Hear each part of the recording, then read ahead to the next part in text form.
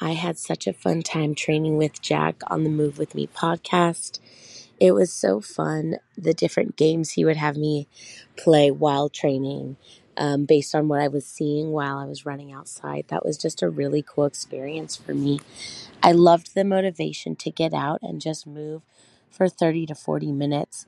He also did great stretching in the beginning and the end, which really helped my legs to stay nice and stretched out while running on the concrete.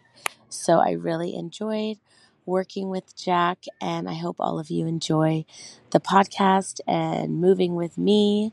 And I am excited to continue to get outside and move my body and maybe even do some squats based on the colors of the cars that are driving by. That was a fun one for me. So thank you, Jack, and I look forward to moving with all of you as you listen to this podcast.